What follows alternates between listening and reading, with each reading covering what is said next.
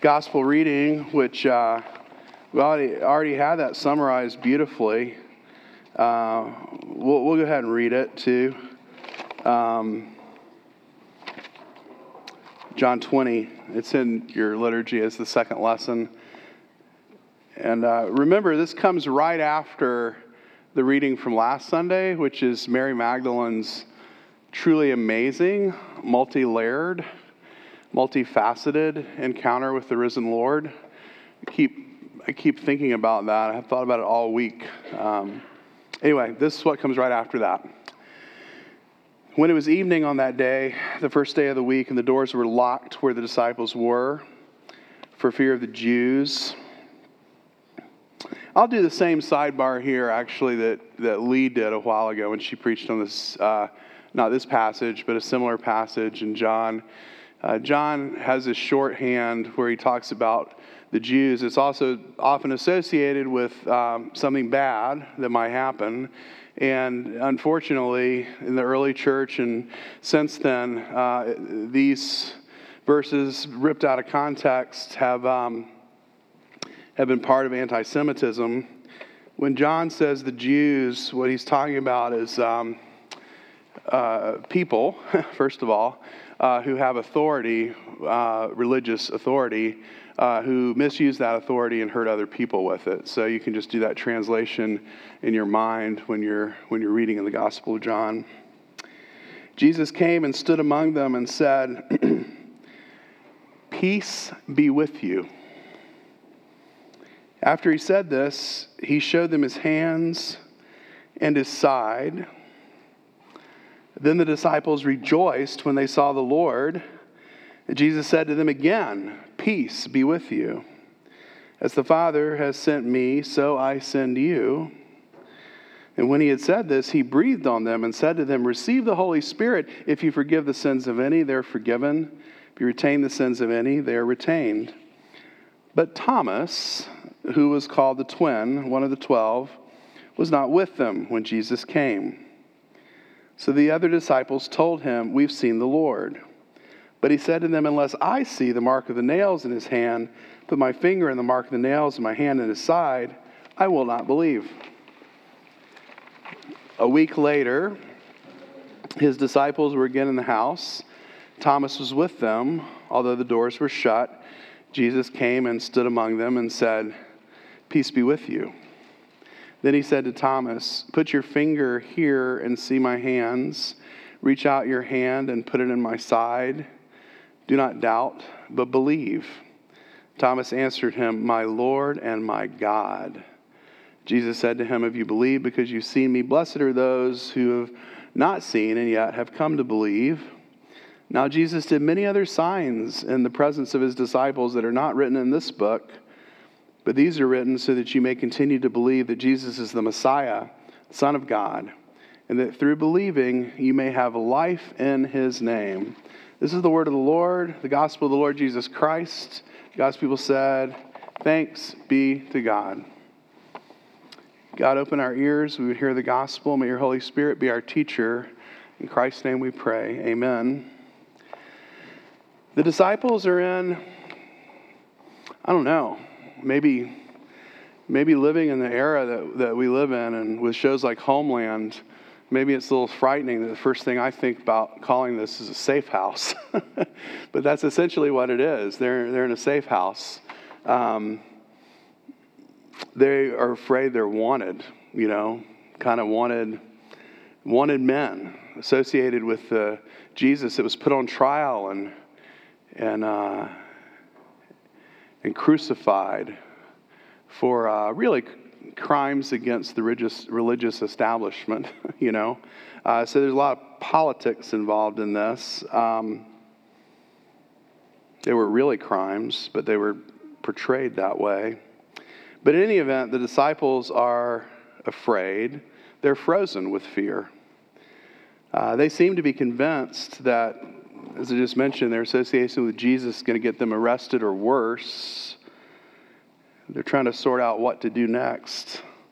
Remember, in the previous scene, our text from Easter Sunday just last week, we know that Mary Magdalene had told them that Jesus has risen from the dead. But obviously this inner circle of disciples, they're having a hard time processing that.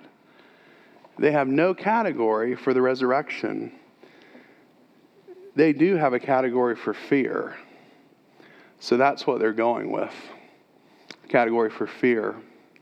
And I wonder if I might interrupt myself for just a moment.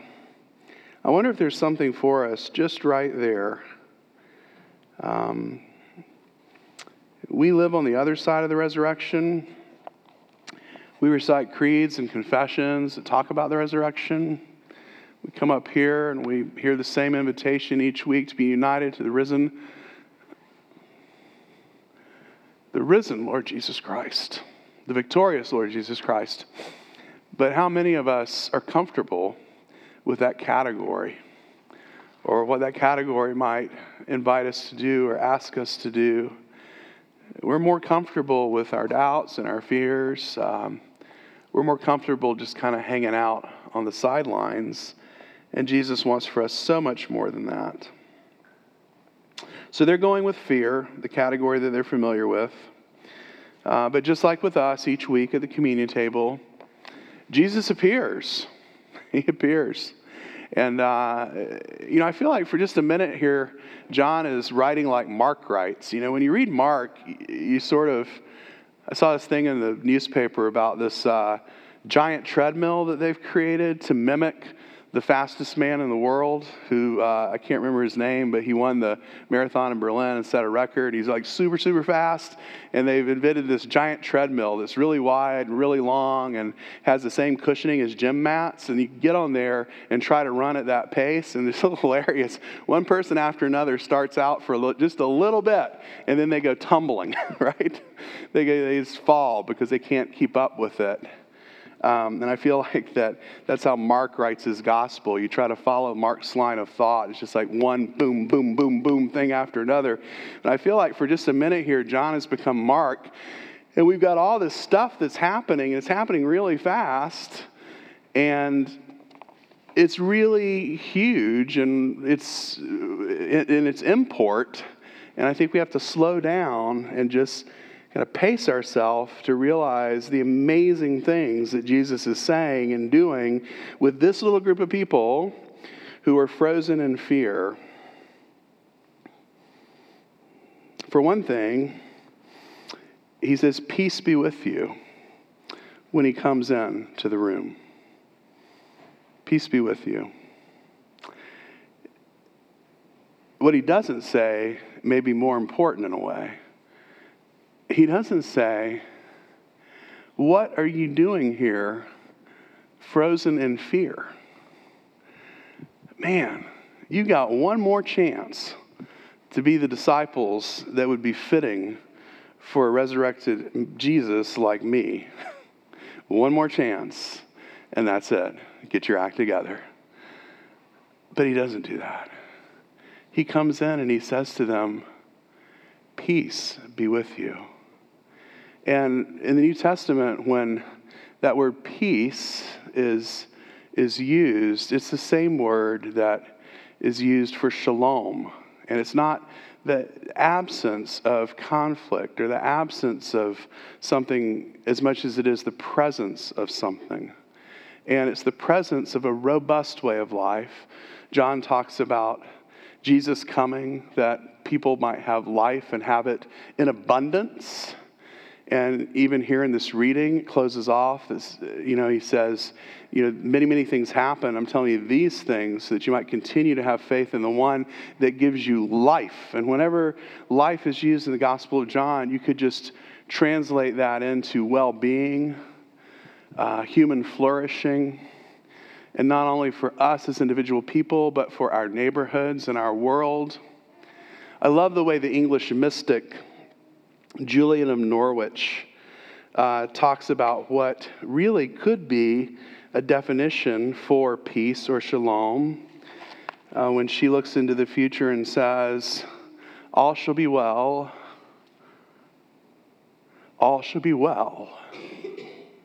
and all manner of things shall be well. All shall be well, and all manner of things shall be well. That's what Jesus is saying when he comes into that room. This group of people frozen in fear, he comes in and he says, all is going to be well, and you're going to be part of making all things well. He doesn't come in and shame them. He comes in and empowers them. And how does he empower them? That's why I say don't move too fast here, because, there's a lot of stuff going on. He empowers them by breathing the Holy Spirit into them. By breathing the Holy Spirit into them. There's an echo of creation there. There's an echo of the original creation, because this is the same language that's used to describe God breathing life into the first human being. God breathes, and Adam, our mysterious primordial ancestor, comes to life. That same language is used in that very memorable section of Ezekiel where God's people are languishing and there's no faith in the land, and the rich are abusing the poor, and it's just a huge, horrible mess like God's people often are. And God comes to the prophet and says, go and look at this valley of dry bones. He said, can you see this valley of dry bones raising up and being robust human beings again? And it says, breathe. Breathe on this valley of dry bones. And the prophet does, and they come to life again. So this is big stuff when Jesus breathes on them and puts in them the Holy Spirit. He's putting in them the robust life of a human being and saying, go out and give this version of life to other people. And what does that flourishing look like? Well, Jesus says here that flourishing looks like being set free from the power of sin. Being set free from the power of sin. Earlier in this gospel, before Jesus calls his first disciples, John the Baptist introduces Jesus to us in this way when he proclaims to the crowd, behold, here is the Lamb of God who takes away the sin of the world. Jesus has come to take away the sin of the world. But what does it mean to be set free from the power of sin? What does this look like? Marian Thompson, who is a New Testament professor, I think she's out at Fuller still. It's this wonderful commentary on the Gospel of John and some other work that I look at sometimes. And she talks about sin this way, in the way that John often talks about in his gospel. Sin is, I'm going to quote now, sin is understood primarily as unbelief that leads to death. Jesus takes away sin by revealing in word and deed that he is the agent of God's life. And Jesus calls for faith in himself. It is the work of God in Jesus through the Spirit to bring people to faith, and so to take away sin and to confer life. To confer life. And then Jesus says basically to the disciples, and through them to us, it's our work now. It's our work now. What? Yeah, it's our work now. Our work now as the Spirit enables us to put people in touch with Jesus so that others will have faith that lead them into life and life in abundance. Remember, this is how Jesus talks about life in the Gospel of John. Life and life in abundance. This is what we mean when we talk about human flourishing. It is a holistic picture of what God wants for human beings. The gospel is not about don't do this and don't do that. The gospel is about live into this way of life that you will immediately recognize as being a way of life where you see yourself as who you've always wanted to be.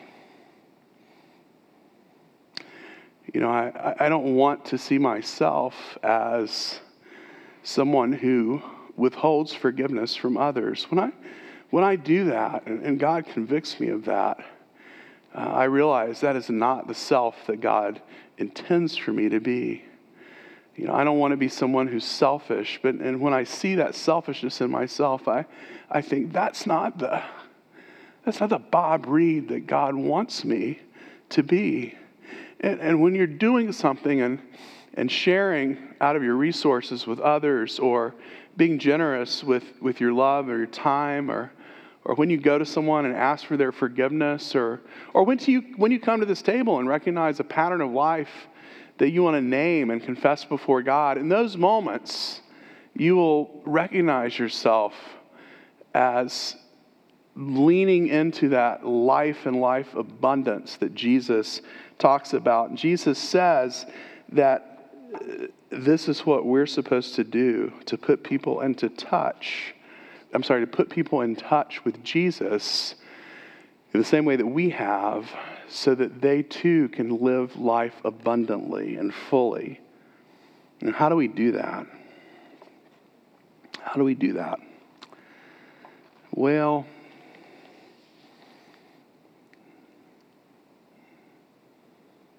one time I was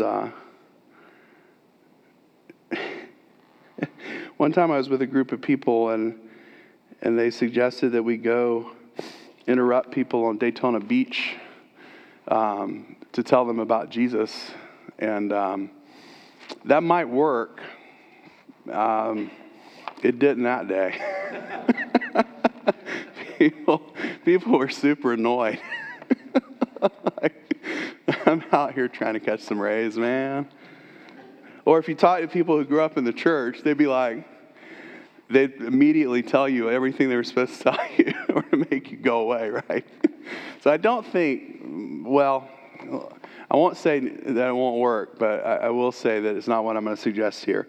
I think really what's in view here about how we put people in touch with Jesus is with the story of our life.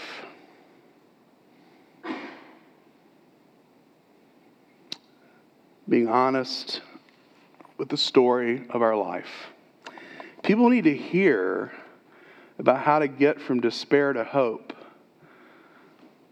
People need to hear about how to think about why doing one small thing to help alleviate suffering is better than doing nothing at all. And as people following Jesus, when we tell the stories honestly, and what I mean by that is fully, and bear witness to the role of Jesus in our lives, when we still tell these stories honestly, we do bear witness to Jesus as the source of our hope. That small things made me think about this ministry in Philadelphia that was born out of our sister church meeting. It's in a group of churches that Grace Chicago is a part of, the city classis of the Reformed Church in America. There's a church there called Liberty, and there's a church there called Resurrection, a church called City. They merged, and they're now one church called Resurrection. But when it was just Liberty Church in Center City, they started this ministry called Small Things, and it's like a Greater Chicago Food Depository, but a little bit of a different scale. And it's really great, wonderful man named Vito Baldini runs it. And when we were out there, we meaning some elders and some of the pastoral people here at Grace, we went out to classes in Philly, and we did a little road trip out to the edge of town and did a little service project for Small Things there. I wasn't familiar with this quote from Mother Teresa, but the name for Small Things comes from it. We can, a quote now, we can do no great things, only small things with great love. We can do no great things, only small things with great love. It made me think about our stories and how they can put people in touch with Jesus, because any story in our life where we've moved from despair to hope, any story in our life where we say, I'm going to go and take time out of my Saturday morning to help at the Breakthrough Urban Ministries Hunger Walk in East Garfield Park. Won't you come with me? It's an opportunity to put people in touch with Jesus and the gospel. You know, all these stories in our lives, they are all small things. They are all small things. And they're done because of God's Spirit with great love. Back to our text, back to our story here. There are really big things going on in this story. There's Jesus breathing the Holy Spirit into people. Oh my gosh. We need George Lucas to sort of like bring that to life to see what that would have looked like. We have an echo of creation. We have a reminder of the promises about the new creation. There are really big things going on here, but they're kind of only rumors at this point. It's the small stories that come out of these events with Jesus that begin to change the world. What comes out of the room will be really big and life-changing for millions of people and still counting. What comes out of that room are stories about Jesus. Peter's sermon that John read as the first lesson today, that sermon is given in Jerusalem not long after Peter is frozen by fear. And Peter comes into the city and he wants the religious leadership who have blood on their hands because they've conspired with Pilate to murder Jesus. He wants them to hear about an opportunity for reconciliation with the one that they have killed. The passage that's not a part of this sermon, but is a part of that's not a part of our reading this morning from Acts, but is a part of this sermon, is this. Now, when they heard this sermon that Peter preached saying, we witnessed the resurrection of Jesus, they were cut to the heart and said to Peter and the other apostles, brothers, what should we do? Peter says to them, repent and be baptized, every one of you, in the name of Jesus Christ, so that your sins may be forgiven, and so that you will receive the gift of the Holy Spirit. You know, when the leader of a movement is murdered, usually what happens is the followers of the movement find a way to carry out an insurrection, which usually involves violence. Here, the insurrection is an invitation to reconciliation. All is forgiven.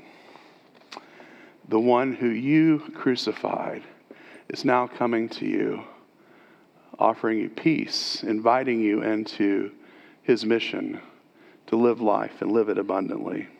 Can you imagine the other stories that aren't written down for us? Can you imagine Thomas over and over again telling this story of doubting and how Jesus invited him to touch his body, to touch his scars? You know, Richard Hayes, the New Testament scholar, renders the Greek for us quite literally. Jesus says to Thomas, bring me your finger. Bring your finger here. Wow. Talk about accommodating our doubts. Or as John put it, is Jesus saying to Thomas, I love you, over and over again. Surely that was a story that came out of here. Small thing done with great love, bearing great fruit. Or can you imagine Peter when he's not feeling like preaching to hundreds of people? Can you imagine him in a quiet setting saying, Mary Magdalene told us that he was risen from the dead, but we were still really afraid. And then when Jesus popped into the room, he didn't shame us. He said, peace be with you. And then he breathed the Holy Spirit into us, and we're still trying to figure out what all that means, but here we are. We all have stories about how being in touch with Jesus gives us hope. Small things really do matter, and the faith and encouragement to do them. If there is a constant to these stories, and I think there is, the constant would be that they're never stories of human triumph or bravado, the way we often think of human triumph and bravado. So these stories are going to sound odd to many. You're not going to see them on YouTube as an example of a presentation to a Fortune 500 company. Probably not.